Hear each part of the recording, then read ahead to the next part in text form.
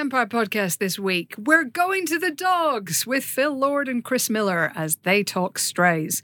And beetling about with Angel Manuel Soto, director of Blue Beetle. And asking Alex Winter about the effect of YouTube, as he tells us about the YouTube effect. All that and more on the movie podcast that is wearing a fake nose right now as we speak. Too soon. I knew it. Too soon. Hello, Pod. I'm Helen O'Hara, and welcome to this week's Empire podcast. Your regular host, Chris Hewitt, is absent this week, I'm afraid, because he is presumably still on hold with British Airways. He doesn't even have a flight to change. He just really likes their hold music. But fear not, because I am still joined by three colleagues of such lethal cunning. First up is our very own warrior nun. Please hold your comments about that for later. James Dyer. Hello, Helen. Hello. I feel like I've been away for months. It felt like that to us as well. It was a glorious period. And now it's over. I can only apologise for the fact that I have now returned. Did you have a nice holiday? Yes. It was fine. Good. Somehow, Yeah. Dyer returned. That's right. James, are you hoping for warrior nuns on the run? I know you're loving nuns on the run. That's the dream, isn't Well, it? wait, hold it. You've just heard them both because we've already gone to the dogs, but we also have our warrior novice, Amon Warmann. Hello. How you doing? I'm good, thank you. And finally, our beloved warrior mother superior, Nick de Semlyen. Amen. You do look good in a wimple. Well, thank you. I put it on specially. Nick, you are actually here for a reason today, and it's a very exciting one. And the reason is that next week, A week today, as we record this, less than a week today as you listen to it, your newest book will be out on shelves, both digital and actual. And it is called The Last Action Heroes. It's an erotic thriller. Not an erotic thriller, although there are moments of rumpy-pumpy in it. There are. Yes, this is my sweaty saga that I worked on over 2021, 2020, 2022. Who knows? Time is a concept. This was your pandemic. This was my pandemic, and you can probably tell by reading it. But yes, this is, in the words of Jean-Claude Van Damme, when talking about Universal Soldier, 100% pure beef. It is, yeah. It is full of action men doing action So it's about Stallone, Schwarzenegger, Van Damme, Jackie Chan, Chuck Norris, Steven Seagal, Dolph Lundgren. Yes. It's All basically of those guys. all of the giant men and smaller but very agile men. Yeah, Of it's the like 80s and it's like the 90s. Expendables, but a book, and hopefully better. I don't want to compare it to the Expendables, but essentially it's that. All I want for Lee Christmas is this book. Indeed, I now pronounce you man and knife. Yeah. I'll be honest, I read it in the last 24 hours and it's freaking fantastic. It's really good. I learned have things you I done didn't know before. It took me 2.5 years. I know. How many pages is that book? I mean, look, but there's an index at the back, so you don't have to read those bits. So it's only like 288 But pages. still, Have you seen My Stepmother is an Alien? The way Kim Basinger lays her arm in a book and immediately absorbs all the information. That's what Helen does. Are you essentially. familiar with Yeah. Johnny Five? Yeah, I feel like there are more classic examples of that. Have I gone back too far? Yeah. I wanted it to be contemporary to your book, Nick. That's why. Yes, Yeah. that is mentioned in my other book, but not in Wild this and one. Crazy Guys, available now at all good booksellers. In all formats. But yes, so this goes from Rocky in the mid-70s up to, I think, True Lies is the final one. So up to like the mid-90s and charts these very silly men and the things they got up to when people gave them lots of money and they made very big, loud films. What I love, and this is a kind of a recurring theme in the book, is on several occasions one of them balked at doing something for a movie, either because they thought it would make them look bad or because they thought it was too dangerous, and someone would basically goad them into it, like by doing it in front of them or just by essentially calling them a wimp. Yeah, that is a recurring theme. I think obviously the famous one is Stallone doing Stop My Mom Will Shoot just because Arnie pretended he wanted to do it. And they're basically like small children. They can be easily tricked. But yeah, the one I think of as well is Jean-Claude Van Damme on the set of Street Fighter, and he was scared of snakes but didn't want to admit to anyone he was scared of snakes and had to be tricked into doing a scene with a snake because and the same with Stallone with Cliffhanger. That he didn't want to. It turned out he signed up for a film called Cliffhanger with a deadly fear of heights, not realizing he would actually have to go up a mountain and had to be tricked by Rennie Harlan into wearing that jumper. Into all of it. Into all of it. that opening scene in Cliffhanger still freaks me out. It's still incredible. Yeah. I love Cliffhanger. They're making another one, aren't they? Cliffhangers. Well, they were doing an all-female reboot, and then apparently that got scrapped, and shocked now me. they're just doing a Cliffhanger 2. cliffhanger. This is, I have to be said, this as an enemy of comedy, Wild and Crazy Guys, while I very much enjoyed it, was not very much my wheelhouse. This very much is. Because we don't get people like this anymore. Like, they're larger than life. They're like these huge action heroes. It feels like it was a very different world for cinema back then, where these, they could charge this huge amount of money because they were so almost like supernatural in their image that half the film was done, right? Like, having Arnold on screen was an action film if you did nothing. It was extraordinary. Yeah. Incredible times. I also enjoyed finding out who came out of this worse. It's not a huge shock to me who behaved worst out of all of them, but still I quite enjoyed some of the crazy behaviour that they got up to. Well, the Steven Seagal, yeah. I don't know why what I just said would make me think of Steven Seagal. That's so weird. I genuinely tried to find some stories about Steven Seagal being nice. Okay, not even nice, but just neutral. But no, I found one story in my research, which is that he did a movie with Pam Grier very early on, and she had cancer at the time and went to hospital. And apparently Steven Seagal was one of the few people that went to visit her, for which she was very grateful. Although he may have been there for a different reason and wandered in the wrong room. I don't know. But let's assume he's being a nice guy. Yeah. But yeah, there were not. There was some quite hair-raising Steven Seagal stories. I particularly enjoyed the story about him attempting to kick Walter Matthau and Jack Lemmon out of a room at Warner Brothers when they're doing a meeting for grumpy old men. And Steven Seagal was like, I have never been more shocked by anything than that anecdote. I was quite delighted by him just being a dick about meeting rooms, because it's a relatable thing. It's like, I'm sorry, I've got it booked. Yeah, and I bet he didn't. He claimed he did, quite there in black. My favourite detail is the fact that Arnold Schwarzenegger had his own sort of marble parking space outside World Gym. That is incredible. Wow. And people would leave bouquets of roses there, and it's just like, that's his parking space. Did it look like he was basically parking on a gravestone? Like, is that, like, it must have looked a bit like he was parking on a gigantic gravestone. But yeah, it's an amazing image. He's not one for subtlety. I think I've said this before. His office in Santa Monica, and when you go into the lobby, there is a mural which goes across 4 walls, and it's like black and white, and it's all like golden age of Hollywood characters. You've got Bogart, you've got Bacall, you've got everyone on there.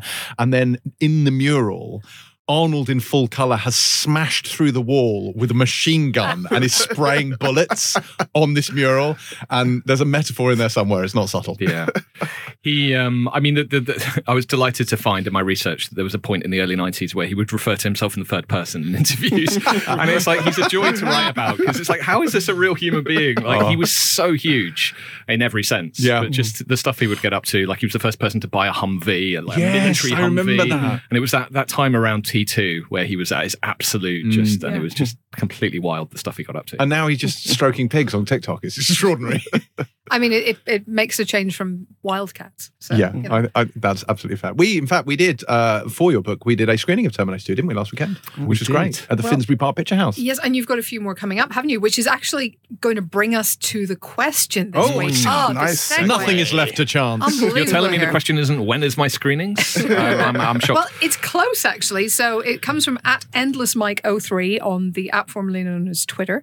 And he asks, what older film would you personally most want to screen and do a Q&A for? Now, I suspect he was inspired, yes, by your series of screens. So you've been screening some of the films that are mentioned in this book and then doing Q&As. Yeah, it's a bit of a cinematic deathmatch where I wanted to, with Picture House, put up a film from each of the 3 the big ones, Stallone, Schwarzenegger and Willis. Mm-hmm. We did T2, which was great. That was my first time seeing it on the big screen because I was too young when it came out, genuinely. So that was completely amazing.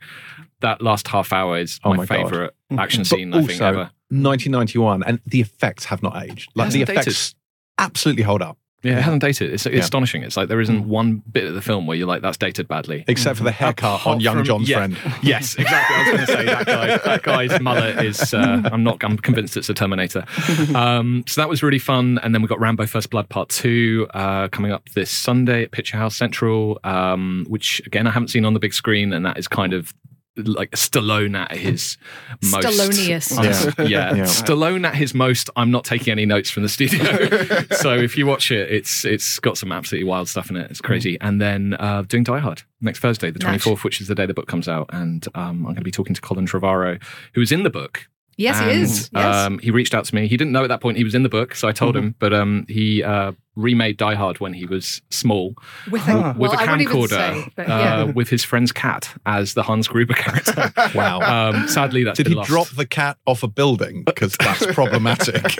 Probably not didn't a ask full him. building, like maybe a A Wendy's small or building. something. Yeah. Yeah. They want to land on the feet, so it's fine. But sadly, that video has been lost to time because I did see if we could put it up on the big screen. But I'm very excited to talk to him. And he Amazing. obviously knows his stuff and a big Die Hard fan. So if people want to come along to those, they should check your Twitter feed, I guess. Yeah, or go to Okay. Pitch House. I'm not Go going to to plug Pitch it any more than I already have. But yeah, we'd love to see you there.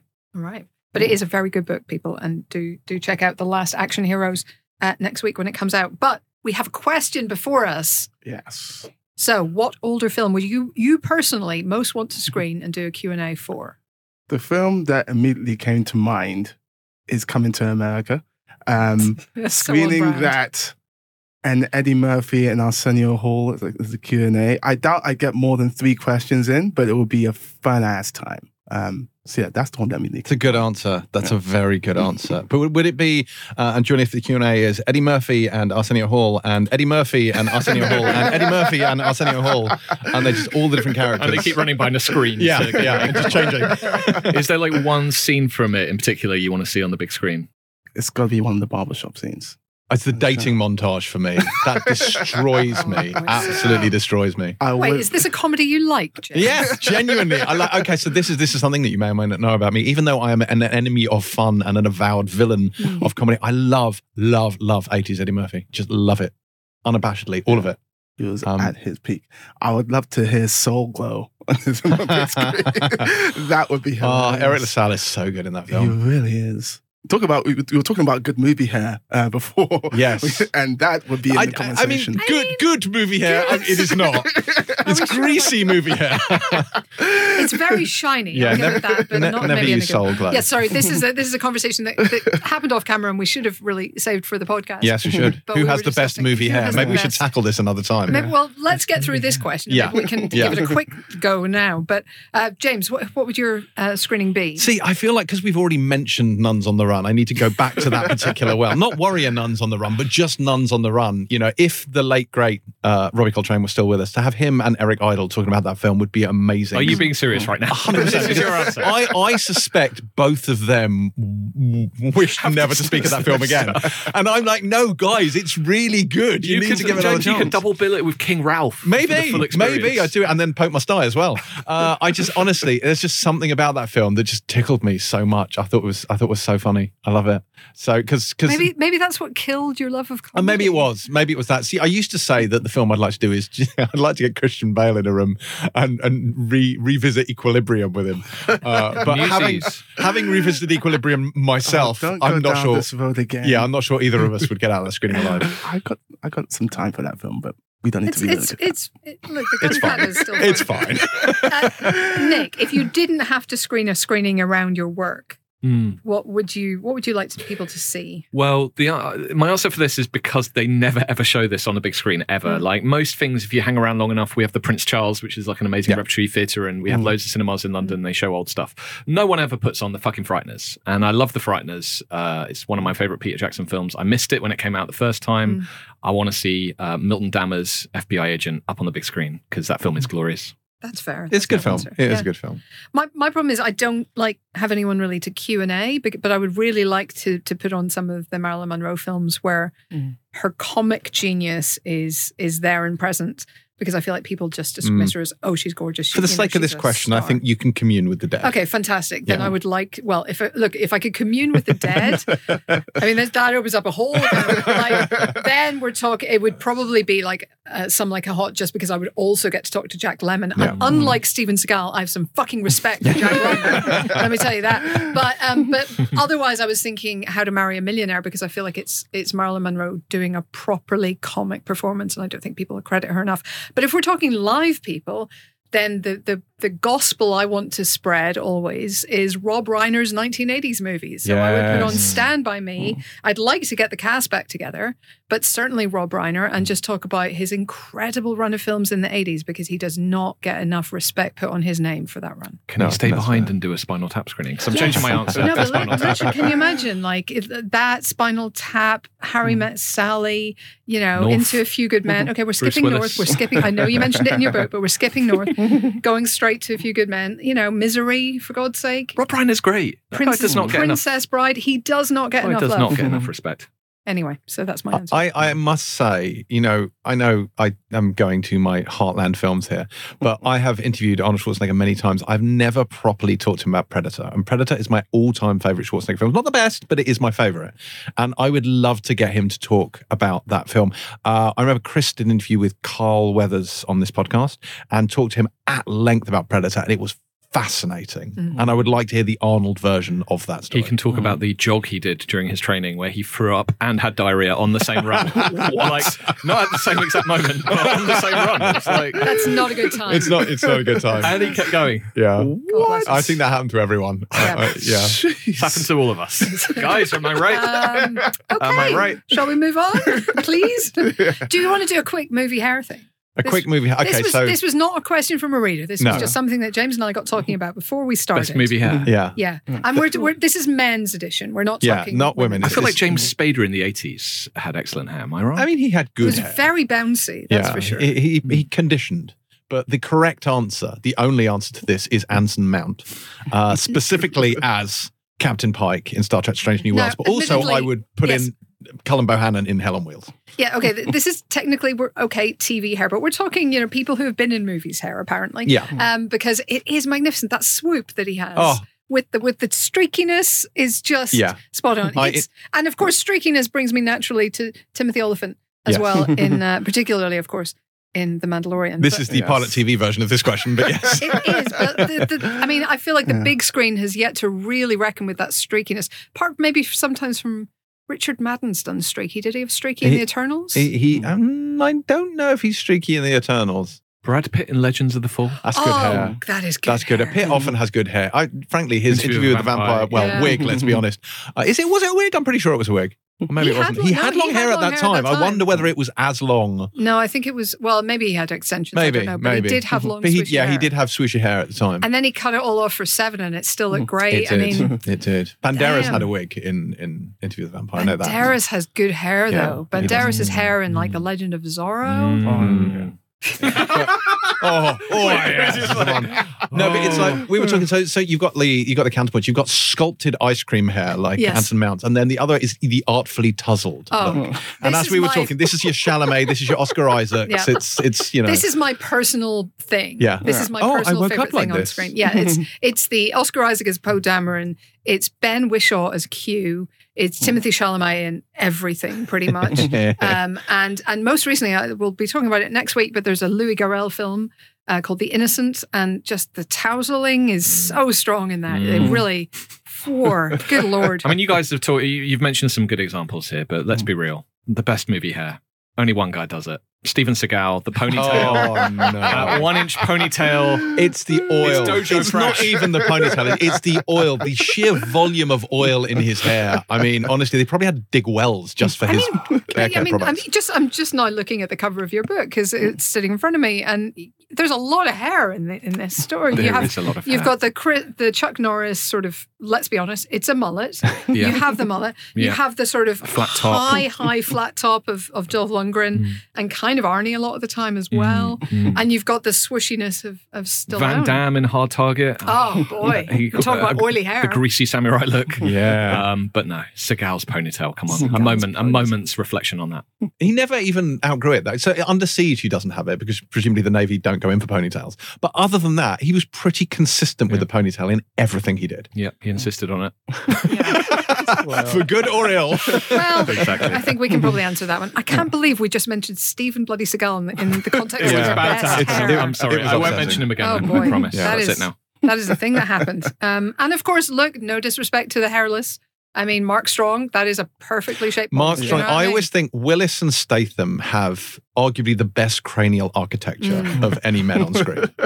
It seems weird when you see them with hair. Yeah, remember that bit in Spy where Statham puts a wig on? Just stop it. Just don't do it. Don't ever do it. It's just they have excellent skull aesthetic. So there you go. Hair or no hair, just, tousle it. That's the only thing that matters. Okay, I think that we have answered not just the question that was actually asked to us by readers, but also the one we set for ourselves. While we have been plugging things, you've got to please indulge me a little bit longer because the Empire Podcast is going to be live as part of the London Podcast Festival on September 9th at King's Place in London. Woohoo! And I believe there are still some tickets left to come and see us along in person.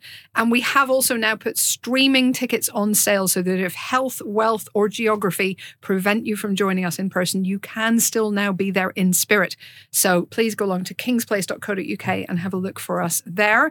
And if that weren't enough, we're also going to be doing another live show on September 14th in conjunction with Drunk Women Solving Crimes. So this show, which we're terming Drunk Women and Teetotal Nerds Solving Crimes, is once again at King's Place, once again part of the London Podcast Festival, and it will, I think, be a right giggle, if only because they are professional comedians and we are professional idiots. Yes. So, you know, hopefully the two together will be fun. I think our chances of crime solving actually slim to none. Yeah, pretty Even much if we zero. are ripped to the tits on sherbet and Diet Coke. Exactly, but it should be a good laugh. So September 14th for that, September 9th for the Empire Podcast. And if you listen to this very fast once it's put up, you may still have time to get a ticket to Pilot's 250th show, which is this weekend, also at King's Place. On Saturday, yeah. On Saturday. If you're listening after Saturday, then you've missed it. But my God, it was an incredible triumph and people are still talking about That's how absolutely brilliantly true. it You went. should have Yeah. In fact, we are, I believe, very, very, very nearly sold out. There's only literally a few tickets left. Who are the guests? We have Ricky Gervais joining us. We have Big Tom Davis joining us as well. And we also have a couple of other surprise guests coming. Surprises. So, yes, exciting. Okay, so that is it for the plugging and also for the questions. And of course, if you would like to have your question read out on the Empire Podcast and treated with the same level of incisiveness as today, then please do get in touch. Or of course, you can wait for a panicked shout out as per usual from whoever is hosting. Okay, with that in mind, it is time now, I think, for a guest. And we're going to start with Alex Winter, the Bill and Ted star who has developed a very successful sideline in making extremely thoughtful and insightful documentaries, with a particular line in talking about tech. So following on from the likes of Downloaded and Deep Web is the YouTube effect, which looks at, honestly, the effects of YouTube on all of us. Here is Alex Winter, so please enjoy. We are delighted to be joined on the Empire Podcast by the director of the YouTube Effect, Mr. Alex Winter. How are you, sir? I am well. It's good to be here. Where is here at the moment? We're both in London, but we're separated. I'm in Soho, which is where I'm very happy. I used to have an office here, literally across the street, and I often stay right in the heart of town when I'm here. Okay, so you would be a very, very good person to take a tour around Soho with, I'm guessing.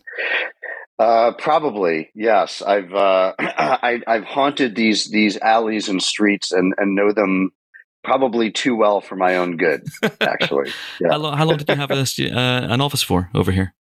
I was over here. I was partnered with a commercial production company here, and made TV commercials all over the world, but out of the European market from around 94 to like 2002, like almost that 10-year period. And and I was in Soho the whole time. So okay. So every time you come back, it's just changed a little bit more. Now the Elizabeth line is here. Dean Street's transformed completely. It's all new. It has. It is and it isn't. I mean, it's amazing to me. There's a lot that's still here. There's a lot that's gone, obviously. But the soul of the place is still very similar. And I was born here, and I have early memories of the end of the swinging 60s into the early 70s in London. And that was, of course, quite different. But the things that are here are very much, Rodney Scott's and certain, landmarks like that have always been here and are just the same.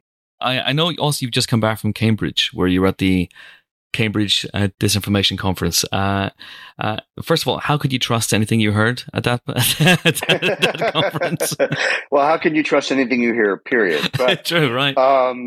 It was an extraordinary group of people. It was a fairly large event over several days, and leaders in the technology sector, in academia, in law, in journalism, discussing the very significant issue of the spread of disinformation and its threat to democracies around the world and the rise of authoritarianism around the world. Real world problems that certainly the doc we made addresses. So we presented the film there one night during the conference and had a very robust discussion about these issues involving the film. It was amazing, actually. And Cambridge is so beautiful, and that campus, if one could call it a campus, is so extraordinary. I mean, it's really unparalleled. So we had a lot of fun just bopping around town when we weren't talking about the end of the world. That's what I was going to say. Were those discussions sobering? Were they depressing? Or did you leave those discussions with a little bit of hope? Because battling disinformation is going to be huge over the next, well, it already is huge, but it's going to be huge over the next few years. It is going to be huge over the next few years. We're entering another election cycle in the U.S. It's going to be a madhouse. 23 and 24 are going to be, the rest of 23 and 24 are going to be crazy. It was all of the above. I mean, it was optimistic. It was terrifying. It was depressing. It was sobering. It was inspiring. It was kind of all of those things. I think for myself, because I've been around a lot of people in this world for a long time, I tend to be more on the long-term optimistic side because I just know there are so many brilliant minds at work looking for solutions and fighting for solutions to these problems. But I'm not Pollyanna-ish about the immediate future. I think is going to be a little bumpy. I think we're definitely heading into, I mean, we have this huge strike in Hollywood right now that is absolutely related to technology and AI and sort of the inequality of the tech sector in many ways. It's a labor crisis that's impacting people around the world, not just in my industry. So we're already seeing the challenges that are coming from this new industrial revolution, this technological revolution that we're in. Well, what can be done? How can you combat that? There are many things that one can do. I don't think there's one panacea that, I think that long term, some of these companies are too big and should get broken up. I think we should be looking at making these companies more accountable, which means more transparent. We don't know enough about their data. We don't know enough about their algorithms. We don't know enough about what they are collecting. We don't know enough about about their money.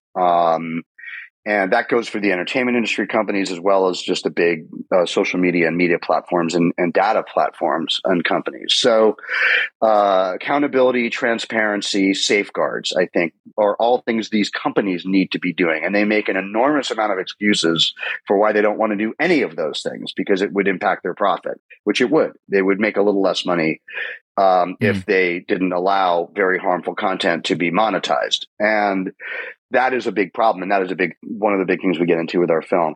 But there's many things one can do. I mean, I think also not treating them more as products than as these kind of amorphous technological black boxes, where if someone is harmed by something that happens via a platform, sue that platform for harm. That is just like the automotive companies were getting sued for people flying through windshields because no one had invented the seatbelt yet. It's very much the same. So let's talk a little bit about the documentary. I know you're in Cambridge with Gail Ann Hurd, who produced it. What was your take? I mean, how did you pitch essentially for this?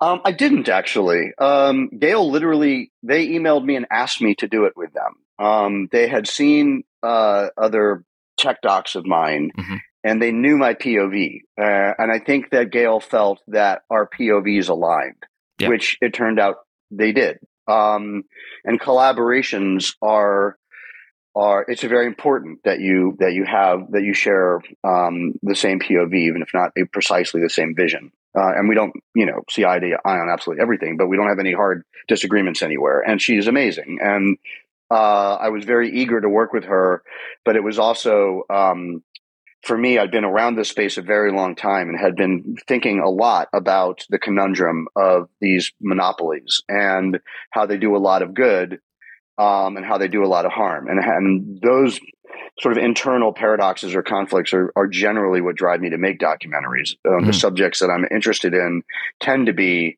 not black and white. Which is why I tend to not make crime docs, because it's like usually there's a bad guy who's killing good guys, and that's what your movie's about.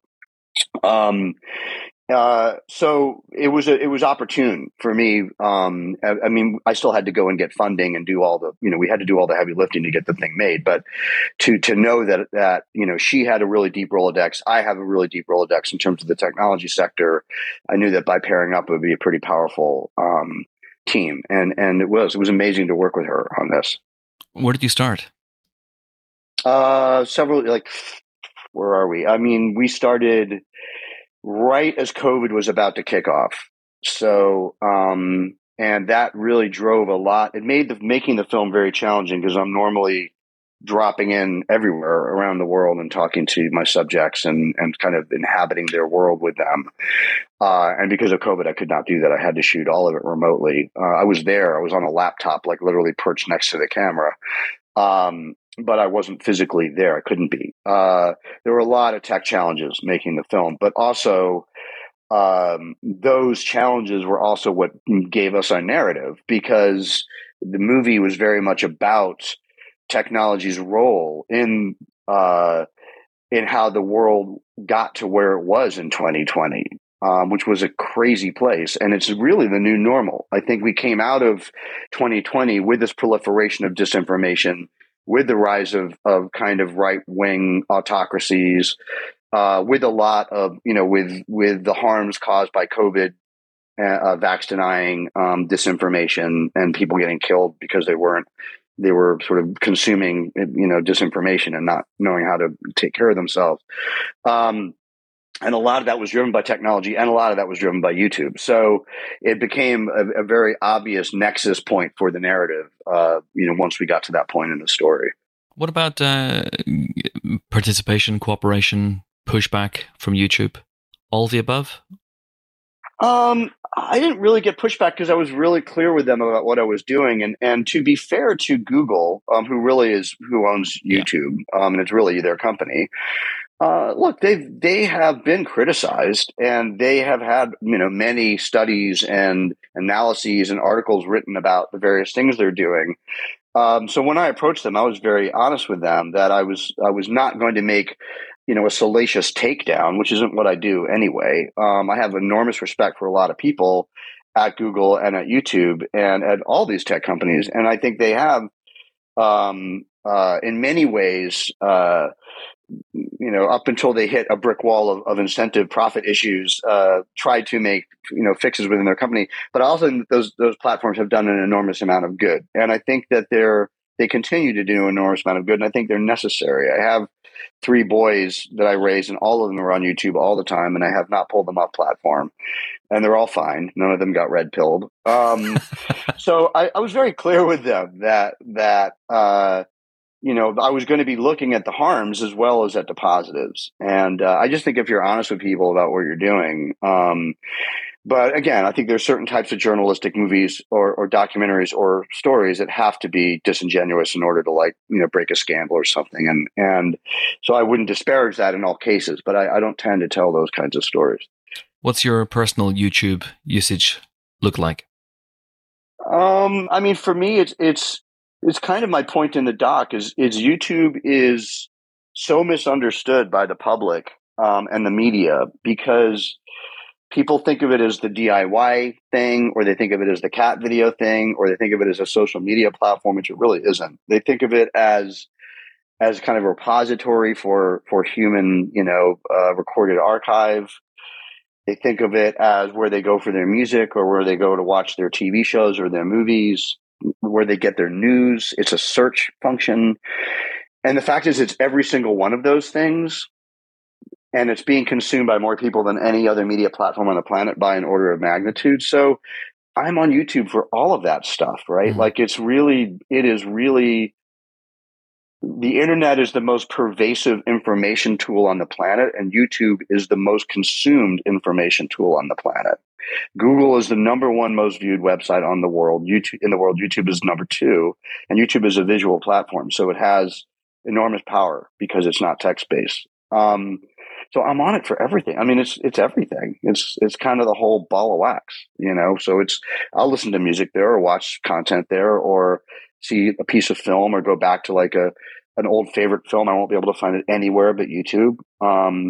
Even old TV shows that there's TV shows I've done that aren't on. They're the only place you can see The Idiot Box, our TV show, is on YouTube. I think the only place you can see Freaked is on YouTube. So God bless YouTube. So honestly, I'm on it all the time. There are influencers like ContraPoints, Natalie Wynn's channel that are very important to me and have very important things to say. And I'm on YouTube watching ContraPoints. I do want to talk very quickly, if we can, about your directorial career, because it is fascinating. It's been 30 years now since Freaked. And it's 10 years since Downloaded. And this pivot that you've made as a director, I think, is really, really interesting. But was it planned, or was it just something that emerged organically? It kind of emerged organically to the degree that I started making films when I was a little kid, like a lot of filmmakers. I had an 8mm camera and like it recruited all of my friends, and we had like a little acting troupe, and we made movies all the time. When I was like between like 8 and 12. And so when I started acting professionally a lot, like I was on Broadway from like 13 all the way to high school, the entire time into long running Broadway shows, I was saving my money up for film school. I wasn't saving it up for drama school. And I left I quit acting many times in my life to make films. And the first time was at 18. I went to NYU Film School, and I came out of film school, and I love acting. So I was continuing to act as my job, and I did Lost Boys and Bill and Ted and all that.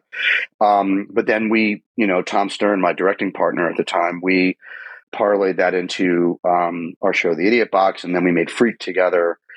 And Freaked for me was kind of the culmination of that period of my acting career. Like that was the only thing that was intentional. I really wanted to take a break. I didn't want to just act. I wanted to be able to write and direct. And I knew that there was no way that was going to happen if I allowed my acting career to continue. So I put it to bed. I got rid of my acting agents, nicely, but I was like, no, I'm not auditioning for anything anymore. I'm going to and I moved to the UK basically by way of New York and started up a commercial production company with a couple of partners here in London. And I wrote movies and directed commercials. And that's when I made Fever, the film we're showing at Prince Charles, actually, which went to Cannes and sort of gave me the impetus to start to find my directing voice. So it was organic in that way. The only thing is that at a certain point, I knew I wanted to act again just for my own artistic interest. So I started training again about 15 years ago, and which was good because a good decade of acting training gave me the ability to play Bill again after 25 years. It's a deceptively hard guy to play because he's so different from who I am. Yeah. But so I kind of I'm sort of at a point in my life where I'm keeping my life open to all of it. And I'm training a lot in the acting space and the vocal space and things like that. But I like doing all of it. And I think I've found a work-life balance that allows me to do that, which is not easy. It's taken me a while to figure that out. That's fascinating to me. The fact that you're still training. So, because, you still feel you have stuff to learn, stuff to perfect. Oh, yeah. I mean, I do. And I like training because you do get better. And that's one of the reasons I like making documentaries is you learn. Like you learn so much making every documentary. You're not the smartest guy in the room unless you're a fool, right? You should not be the smartest guy in the room or the smartest person in the room if you're making a documentary. You should be finding the smartest people and talking to them. And so I always come out of these things with so much of an expansion of my worldview. But I like to get better. I mean, I like growth. And one of the things I like about the arts and one of the things I love about acting is, there's a lot of times when you're making films, and every filmmaker knows this, where you just can't get something off the ground. I think I had 4 major projects after Fever that I just could not get financed. And with acting, you can always act. And you may not be acting for millions of people, but you can train, you can work on your voice, you can be doing scene study. And it's an art, so it's enjoyable, it's gratifying. So I started doing that because I just missed doing scenes. And I was like, during COVID, I was doing Shakespeare, because I had never done a lot of Shakespeare, and I love Shakespeare. So I started doing with my coach, we'd go from one play to another. And it was a great way to be in COVID. Alex, it's always a pleasure talking to you. And thanks so much indeed for your time. Thank you. Always good to be here. Okay, time now for some movie news. Is there any? I mean, Warrior Nun. James, tell me what's happening with I am Warrior torn, Nun. like Natalie Imbruglia, and I'm unsure whether I should save this clearly TV-centric information for the Live Pilot podcast, or because it's now films, whether it finds a more natural home here on the Empire podcast. So I'm just going to do both, because who can have enough of Warrior Nun? So, Empire. Indeed. Hybrid. Indeed.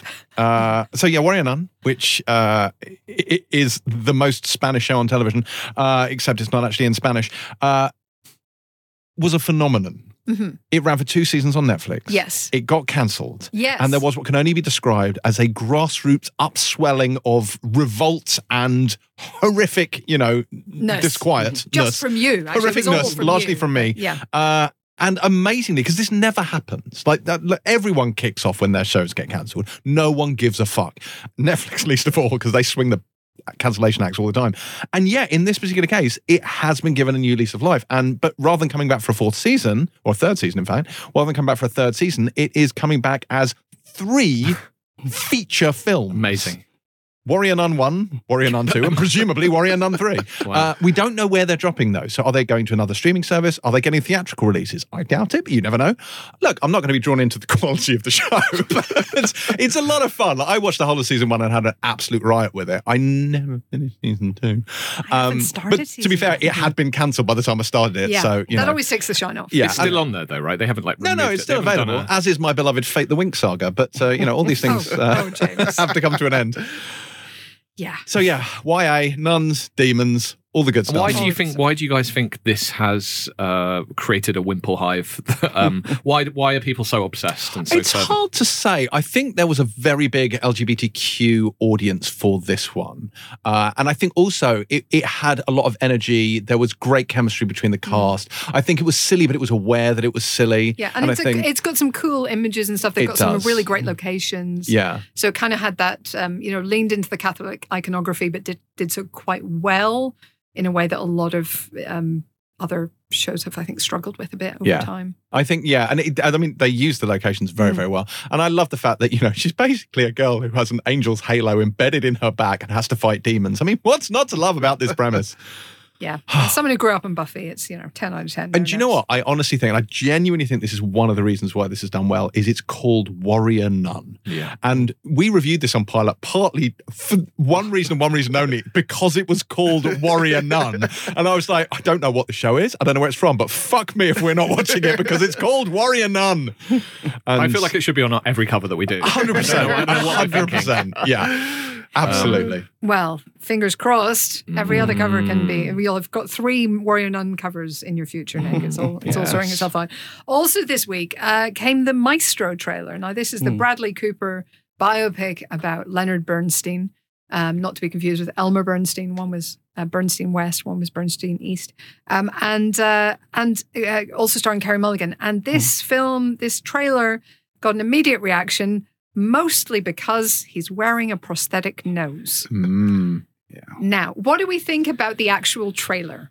Anybody?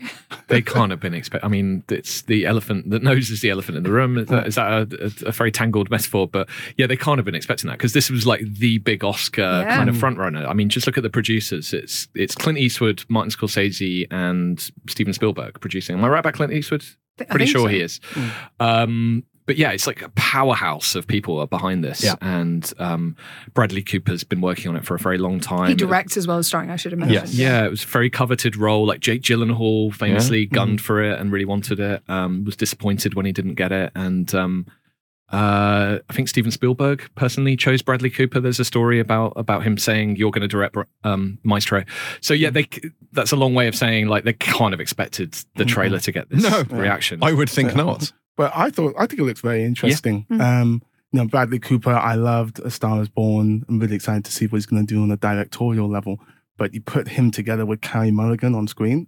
I mean, even the little trailer that we saw, the chemistry between them, you can absolutely see it. So I'm very excited. Also, just the musical element of it all, I'm going to lap that up too. Obviously.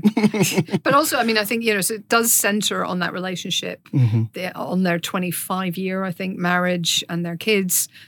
So it's important that, that kind of leaps off the screen at you, isn't it? It's got to work.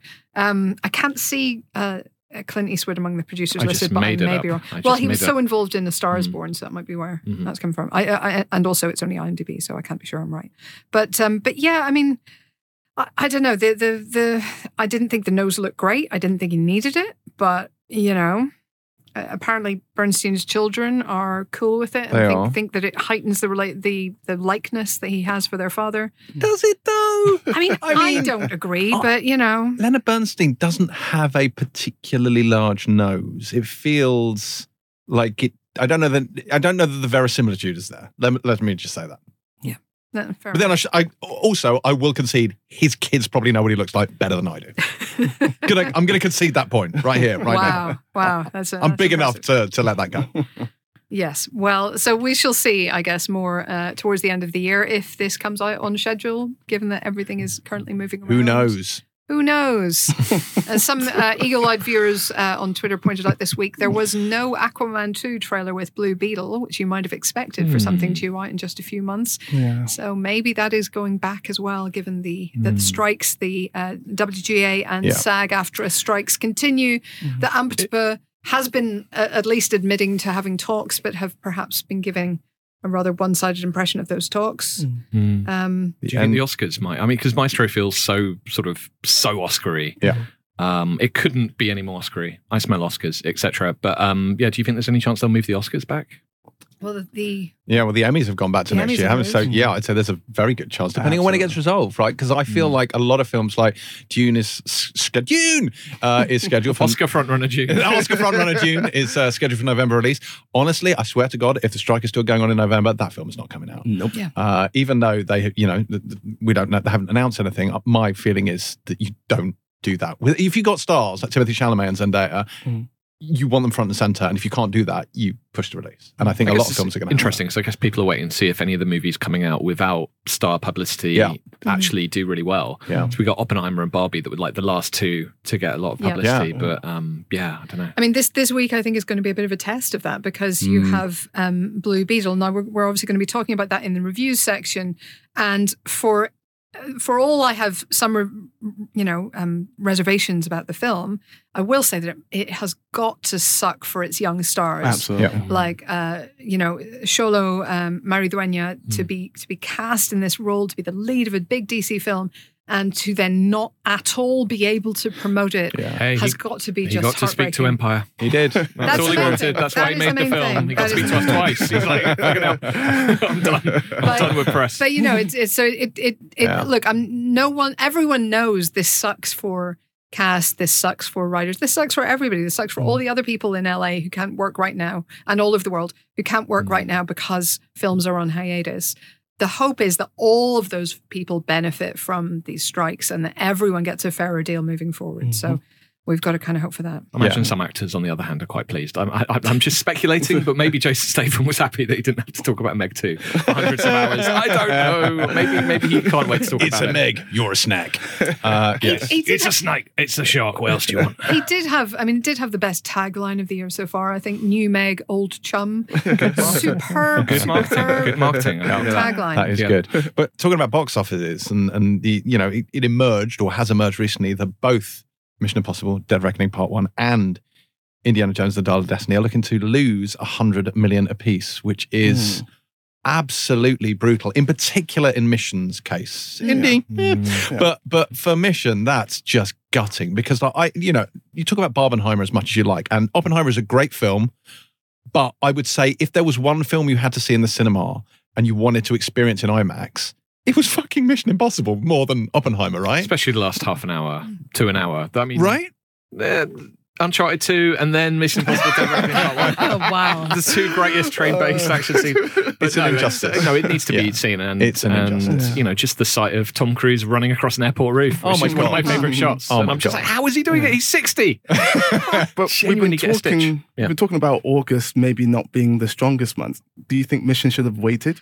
The problem with August releases historically has been that if you wait until August, you miss the window to get your DVD out by Christmas. Now, I don't know how much of a factor that still is, but it used to be that the theatrical window meant that August releases weren't in the shop for Christmas. Now I don't know if that's still a factor. And yes, if I had been on the Mission Impossible's team, maybe they could have pulled it forward a week or two or moved it back a week I think or two. May. Done I think something. it could have been a May one. I think the problem with August is by that point people have kind of got blockbuster fatigue, and it's like you've had a lot of big noisy films, and so But I think who could have predicted this though? I mean, genuinely, in hindsight, you go, yeah, of course, Oppenheimer was going to make almost $1 billion, but I wouldn't have predicted that. But no one, and no one with Barbie as well. Like no one had any idea. But I must admit, I wasn't on when you reviewed Barbie, and I hadn't seen it because I missed the screening. But I have seen it since. Fuck me, Barbie's good. Yeah. It's incredible. It is such a good film. I am very much team Barbie. Not that I disliked Oppenheimer at all, but Barbie is a film I will revisit. I can see many, many times in the future. So just for people listening, Barbie is currently at nearly 1.2 billion. Yes. And Oppenheimer is at 653 million. Which is, to be fair, still very, very good. They're saying it's predicted to get 900 million. Yeah. And given that it is a 3-hour, incredibly morose film about death and the end of life on Earth, it's not bad. Not bad shape for summer movie. Let's not take away from Barbie at the same time, guys. Come on here. And by the way, speaking of Barbie, I think this week it crossed a milestone. I think it eclipsed The Dark Knight domestically. Yes, it did. That is insane on so many levels. It is the best way. The best way. Look, there's been a whole load of Batman films. There's only been one Barbie live-action film. No, the reason I mentioned Oppenheimer and not Barbie is that Barbie, I think people kind of felt it in the water that Barbie was going to be absolutely giant. But I said it was going to get $1 billion on this podcast and was are you really? You got kenned. Yeah. Helen, you are enough. I need to order that jumper already. I like to think that Barbie was also really just a promotional tool for Nick's book, because obviously Ken takes this aesthetic from Stallone's fur coat as featured in your book. The fur coat does feature in your book. And I've written a little thing about that exact thing in the new issue of Empire. So all the worlds are colliding. Yeah, it is. So yes, there is no escape from Stallone's fur coats. But yes, at the moment, both Mission and Indiana Jones are well behind Oppenheimer. Indy is only just over half what Oppenheimer has. Yeah. Which is crazy. It was a freak thing with Barbie and Oppenheimer, though, right? Because they're diametrically opposed, and I think that fed off. So it's kind of like you've got to feel they could not be any more different, and so they're fueling each other. And nobody saw that coming. That's fair. It's almost like fission. It's almost like Oppenheimer, one of his experiments. Whoa, dude, that is cool. It's trippy. Split this cinema-going atom. Yeah, I think that's part of it. I think absolutely nobody saw the Barbenheimer phenomenon becoming as big as it did. I think that Mission Impossible got very blindsided by that because only having a week before those two was bad. But we talked about this with Chris yesterday, James, and he was correctly pointing out that Mission was already being called a bit of an underperformer before those two came along and steamrollered it.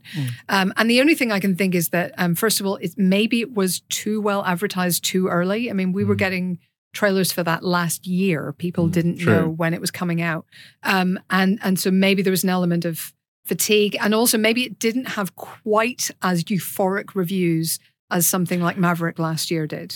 So maybe it didn't feel quite as essential. I think it's just the novelty factor. I think people at the moment want something that feels very fresh. And Mission, while it's absolutely fantastic, machine-tooled, brilliant entertainment, does kind of like we've already had 6 of them and it's the same team making it. And so you're getting something that's really, really fun and entertaining, but it's not like it's not like seeing Barbie where you've never seen anything like it before. Do you think the part 1 also doesn't help him? Yeah, very possibly. I think so too. Yeah. I heard people zinging Spider-Verse when they realised that it was essentially a part 1. Yeah, I mean, Mission actually, to be fair to Mission, it's actually a really rounded story. Obviously, it leaves you halfway through the story, but it feels entirely satisfying. It does, yeah. Whereas I think Spider-Verse, for me, kind of felt like it just ended at a random point. Yeah, it felt like a bit like an end of season finale. Yeah, because I went into that with the knowledge that it was a part 1. It feels like many people didn't, because they changed it from Across the Spider-Verse part 1 to Beyond. But so it's several places ahead of Mission on the yearly box office charts at this point. So maybe that worked, not having the part 1. And in the same way, Dune didn't call itself part 1 on the poster. No, it didn't. You had to get in. You got in there. You're, hang on a minute. Half a film. I've already bought a ticket. But anyway, but I do think the other thing I would say is that both of these films, a large part of the reason that they've lost as much as they've lost and that their budgets are as big as they are purported to be is because they tried to do the right thing by crews and pay them. Certainly in the case of Mission, they tried to pay them during the COVID shutdowns. They also then tried to push on through COVID, which involved a huge amount of, relocation, extra precautions taking, extra social distancing, all of this extra level of complication and logistics that added a huge amount to the budget that won't necessarily be reflected, for example, in Dead Reckoning Part 2, that wouldn't be reflected if you did another indie, God forbid, right now. It wasn't just sort of wild spending or anything like that. It was very much looking out for people in COVID times. So we've got to give them some credit for that and some degree of, not kicking them out of the Yeah, it's not like cheap to borrow a train. They both have a big train sequence. They're very expensive. You have to pay. Look how much the sandwiches cost. Oh my God. That was what the craft services was. No wonder it was so high. Last Voyage of the Demeter has sunk. That's unfortunate. That's a shame. So it didn't have a great time at the US box office, but more importantly, I don't know when/if we're getting it over here. Which is a real bummer. Because, I want to see it. Yeah, apparently Guillermo del Toro's really loving it on Twitter. Yeah, apparently it's really good. Yeah. I did see somebody say they should have called it Blood Vessel, which would have... Oh, that would have been good. Surely added $100 million to the title. Where were you when they were in the writing room? I can't take any there credit are for that. there are some incredible alternate titles out there, but yeah, I'm looking forward to it. Maybe we'll get it around spooky season. Because it's fallen through the cracks due to the E1 sale, hasn't it? Oh. So that's why it doesn't really have a date or really any plans to have one at the moment. So, well, fingers crossed we get it on the big screen and not just on screen. It's a bad year for Vlad. It is, after because Renfield he's as had well. two poor Dracula. He needs a new agent. But yeah, no. Apparently, both decent films and haven't connected for whatever reason. So wait, somebody else is doing one, aren't they? Robert Eggers. Oh, that's a Nosferatu film, which of course is completely unrelated to Dracula's nephew. And Nosferatu wasn't an attempt to get around Dracula copyright. Okay, was Dracula presumably was in copyright then? It's very much not now.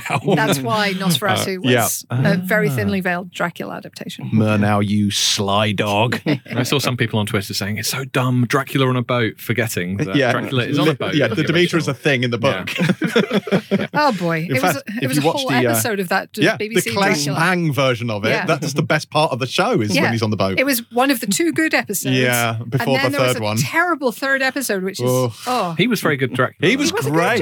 I was super into those two first episodes, and then the third one happened, and I've never hated anything more. 100%. Yeah.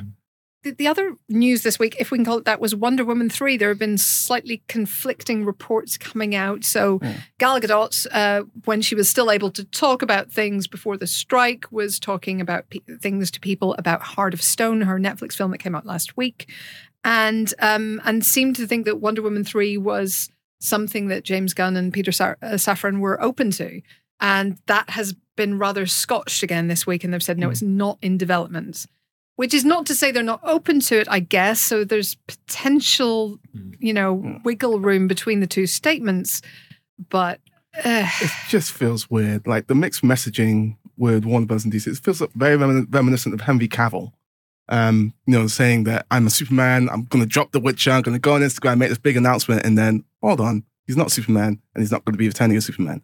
Now Gal Gadot is making all these statements, and now they're being rebuffed. It's just like, where's the email chain here to get this all in order? Because it feels weird. We're in a very weird place with DC where everyone is watching so intently and interpreting not only what James Gunn says on social media, but what he doesn't reply to. Right. And I saw someone going, he didn't reply to that from some guy with one follower. And that means that Superman is doing this. And so, there's so much speculation and rumor out there. It's completely... I saw him posting on, I think, Instagram about a great new Wonder Woman comic. So you're like, oh, is it this? Is this what he wants to do with Wonder Woman? And just the speculation is feverish. And of course, A, he can't be writing anything right now. And B, give him time to announce his things as he goes. What if he has a really good idea, but he's not allowed to write it down? He's just got to try and remember it. Can he do a voice note? Can he do a voice note and remember it for later? Or does that count as recording it? Anyway. Can I ask a question? Do we still want to see Gal Gadot back as this character, given everything that DC looked to be doing in terms of refreshing this thing? I don't know, man. I don't know what they're doing in terms of refreshing it, so I'm kind of like... They're getting a new Superman. They presumably are not going to stick with George Clooney for I hope they do. So new Superman, new Batman, but you're going to stick with Gal Gadot's Wonder Woman? If you're going to start fresh, just start fresh the whole way.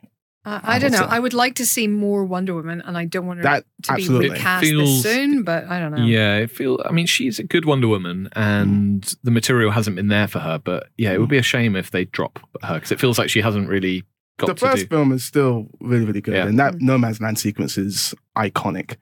Second must have been pretty cool to be on set that day. Never mention it. The second one had issues. I don't know if I'd like to see her back, given everything that's happening. Given all the context would be different. Exactly, yeah. Too much baggage. Yeah. Maybe. Although, anything to bring back the electric cello, I'm saying. So. Am I the only person in the world who finds that incredibly annoying? Yes, you are. It's amazing. I mean, it was good the first time. Stop doing you it. would not be saying this if you saw it.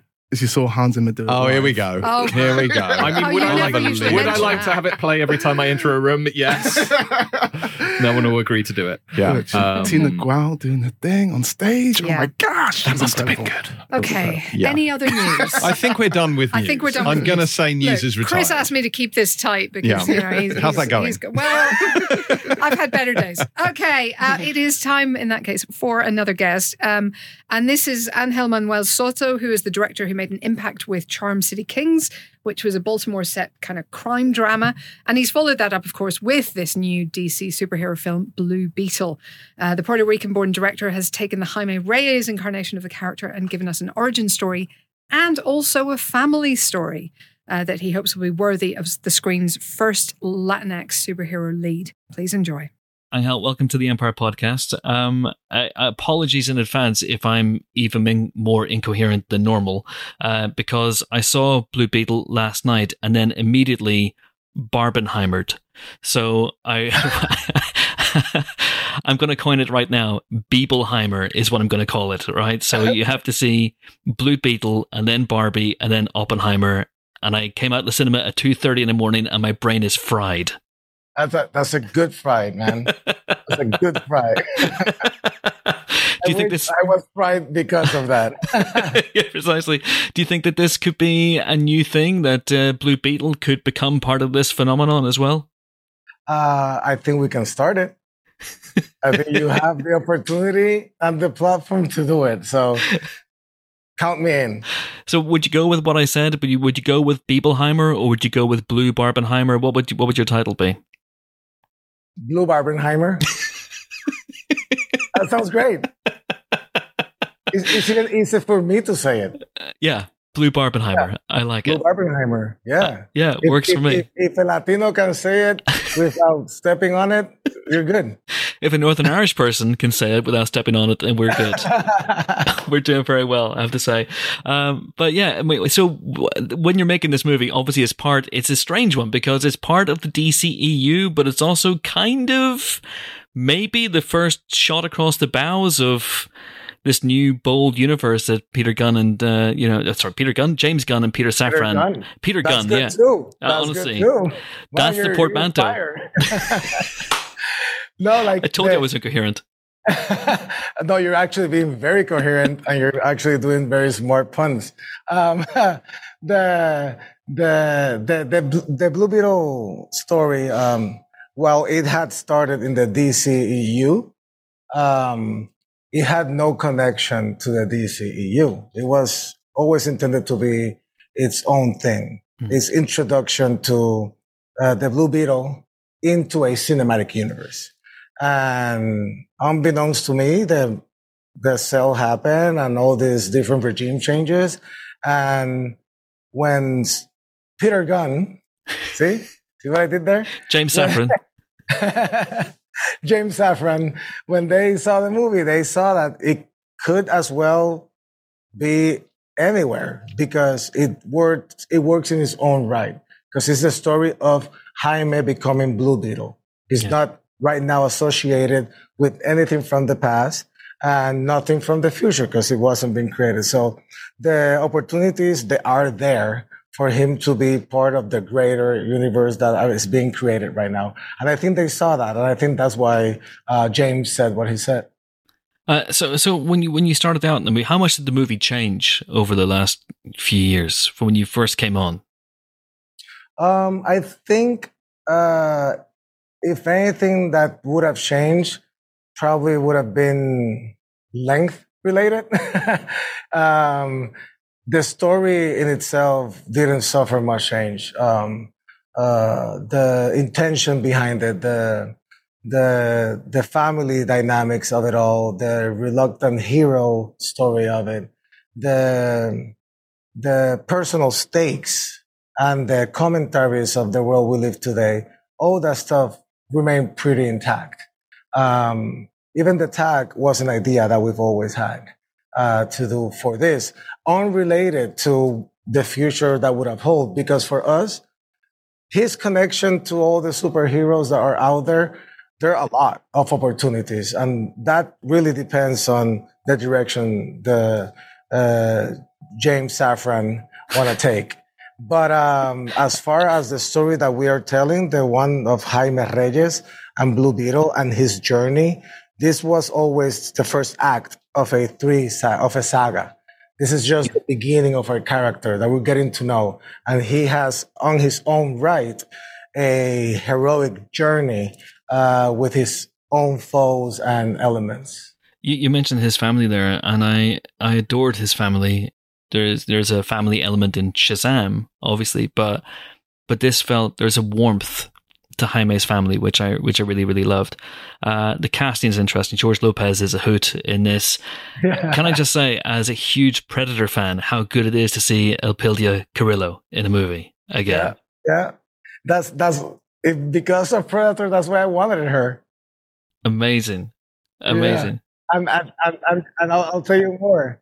Bobby Krilic, our composer, the moment that Elpidia is telling Jaime to kick ass, the score is an homage to, there's a progression that's an homage to Predator. Yeah, we love homages, man. Like this movie is so full of nostalgia for the movies that we love. The reason why we're here.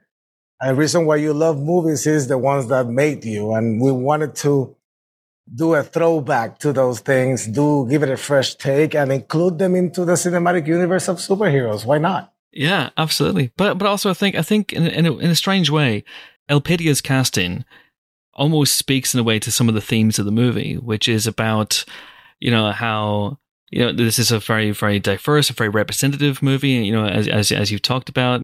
And it feels to me like, hers was a career that could have really taken off in Hollywood after Predator, but Hollywood didn't allow for Latino actresses to prosper in that way back then. And it feels like this movie is very much setting out to redress the balance in a way.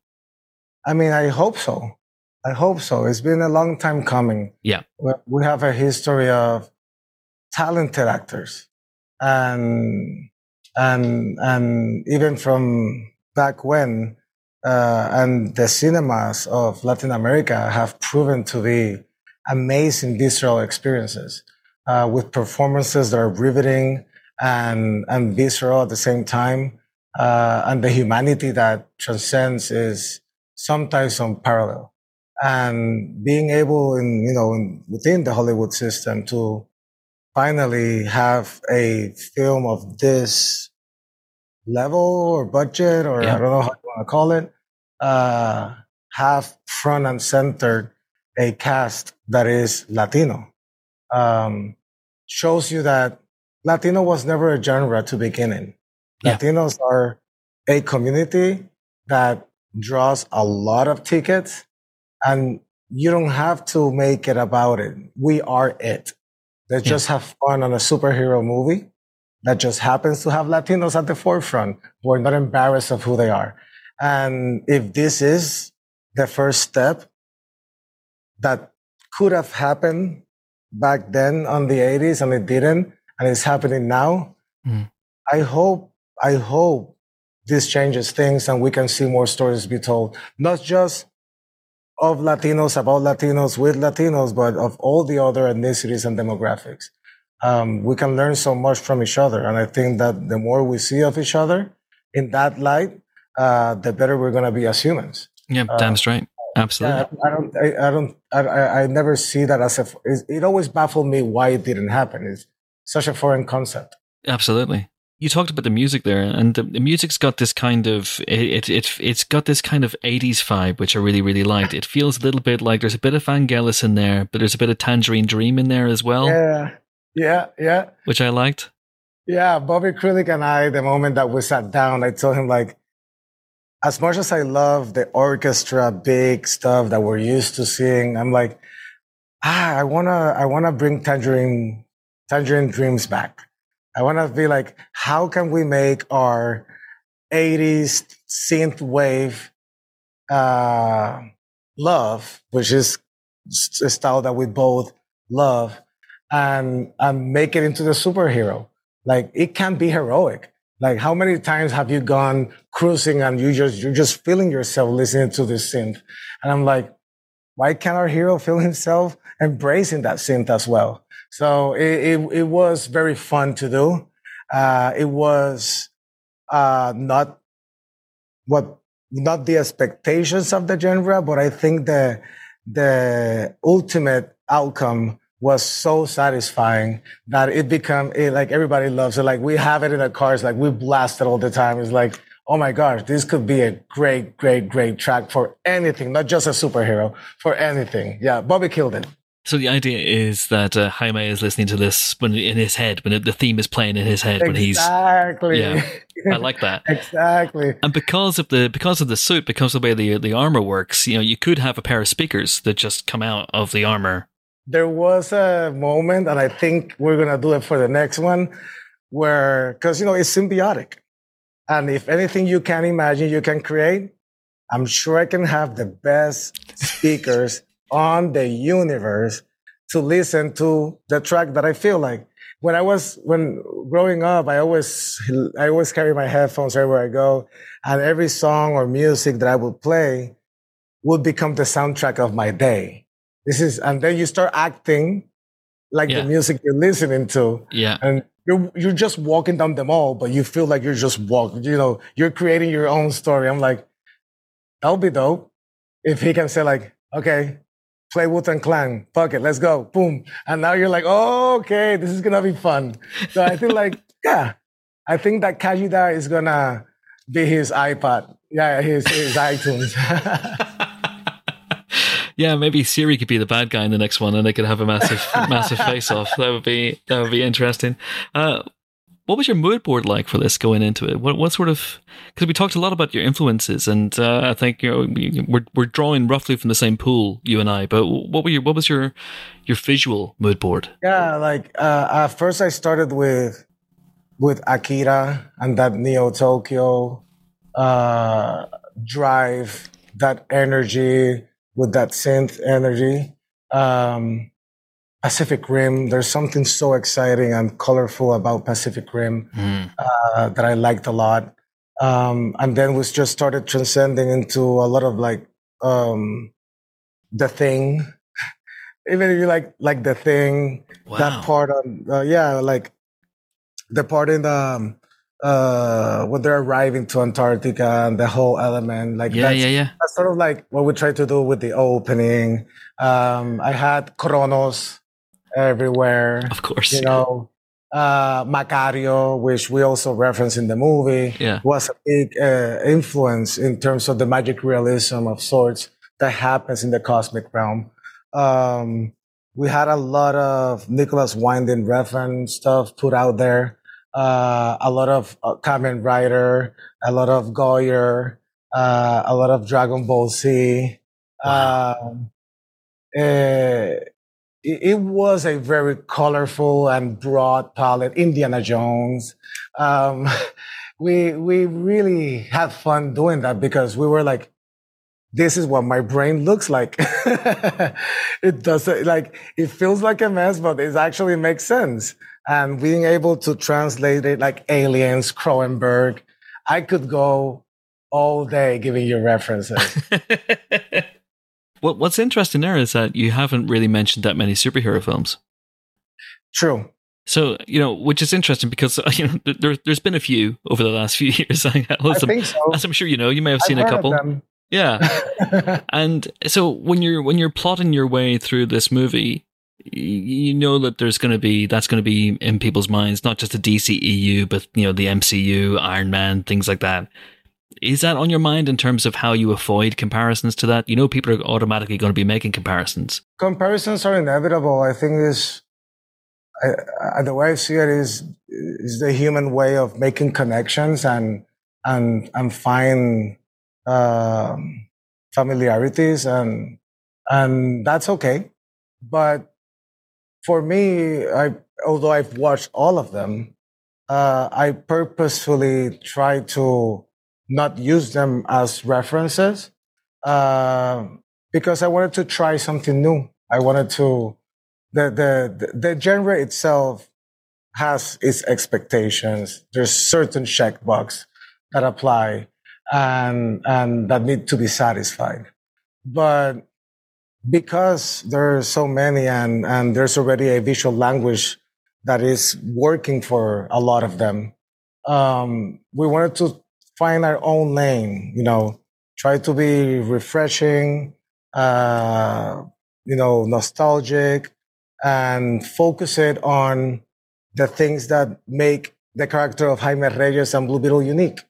He's not a loner. He's not a lonely hero. He's a hero. His family is involved from the beginning. The idiosyncrasies that make the Latino experiences are both unique yet universal. And being able to embrace the intimate approach that we wanted to give to this story, I think allowed us to ground ourselves in some of the realities that affect us in real life and be able also to talk about other issues and situations that have had implications in Latin America due to interventionism. So having that liberty to explore it in a self-contained way, in a way that feels like, oh my gosh, like this is not tied to anything. This could be its own thing. I understand, I connect, and yet I'm inspired, or I feel like this is new. Like for me, that's what's important. I think that's the beauty that we were trying to achieve. So hearing you say that makes me understand that, some people are going to be able to see what we try to do. And that's beautiful. Absolutely. Well, I've got to let you go in a second, but we started off talking about obviously Peter Gunn and James Safran, but we talked about as well Barbenheimer, and that's all the rage these days. And if you were to plot a double bill with Blue Beetle and one other film, the whole point of Barbenheimer, I guess, is that those films are complete opposites. Oppenheimer could not be any more different from Barbie. So if you were to recommend to someone that they were to watch Blue Beetle and then follow it up with another movie, what would it be? You say like the antithesis? Yeah. West Side Story. West Side Story. Which one? The OG.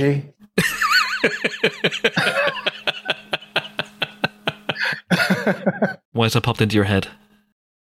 I guess for personal reasons. It was like the first time that you had characters that were Puerto Rican. Yep. Or in my case, Puerto Rican, but in the case of the Latino, and right off the bat, we're gangsters, or we're no good. Right off the bat, we cannot talk. Right off the bat, like we're moochers. There's not a positive light, and that became the stigma for decades. That's how we were seen for decades.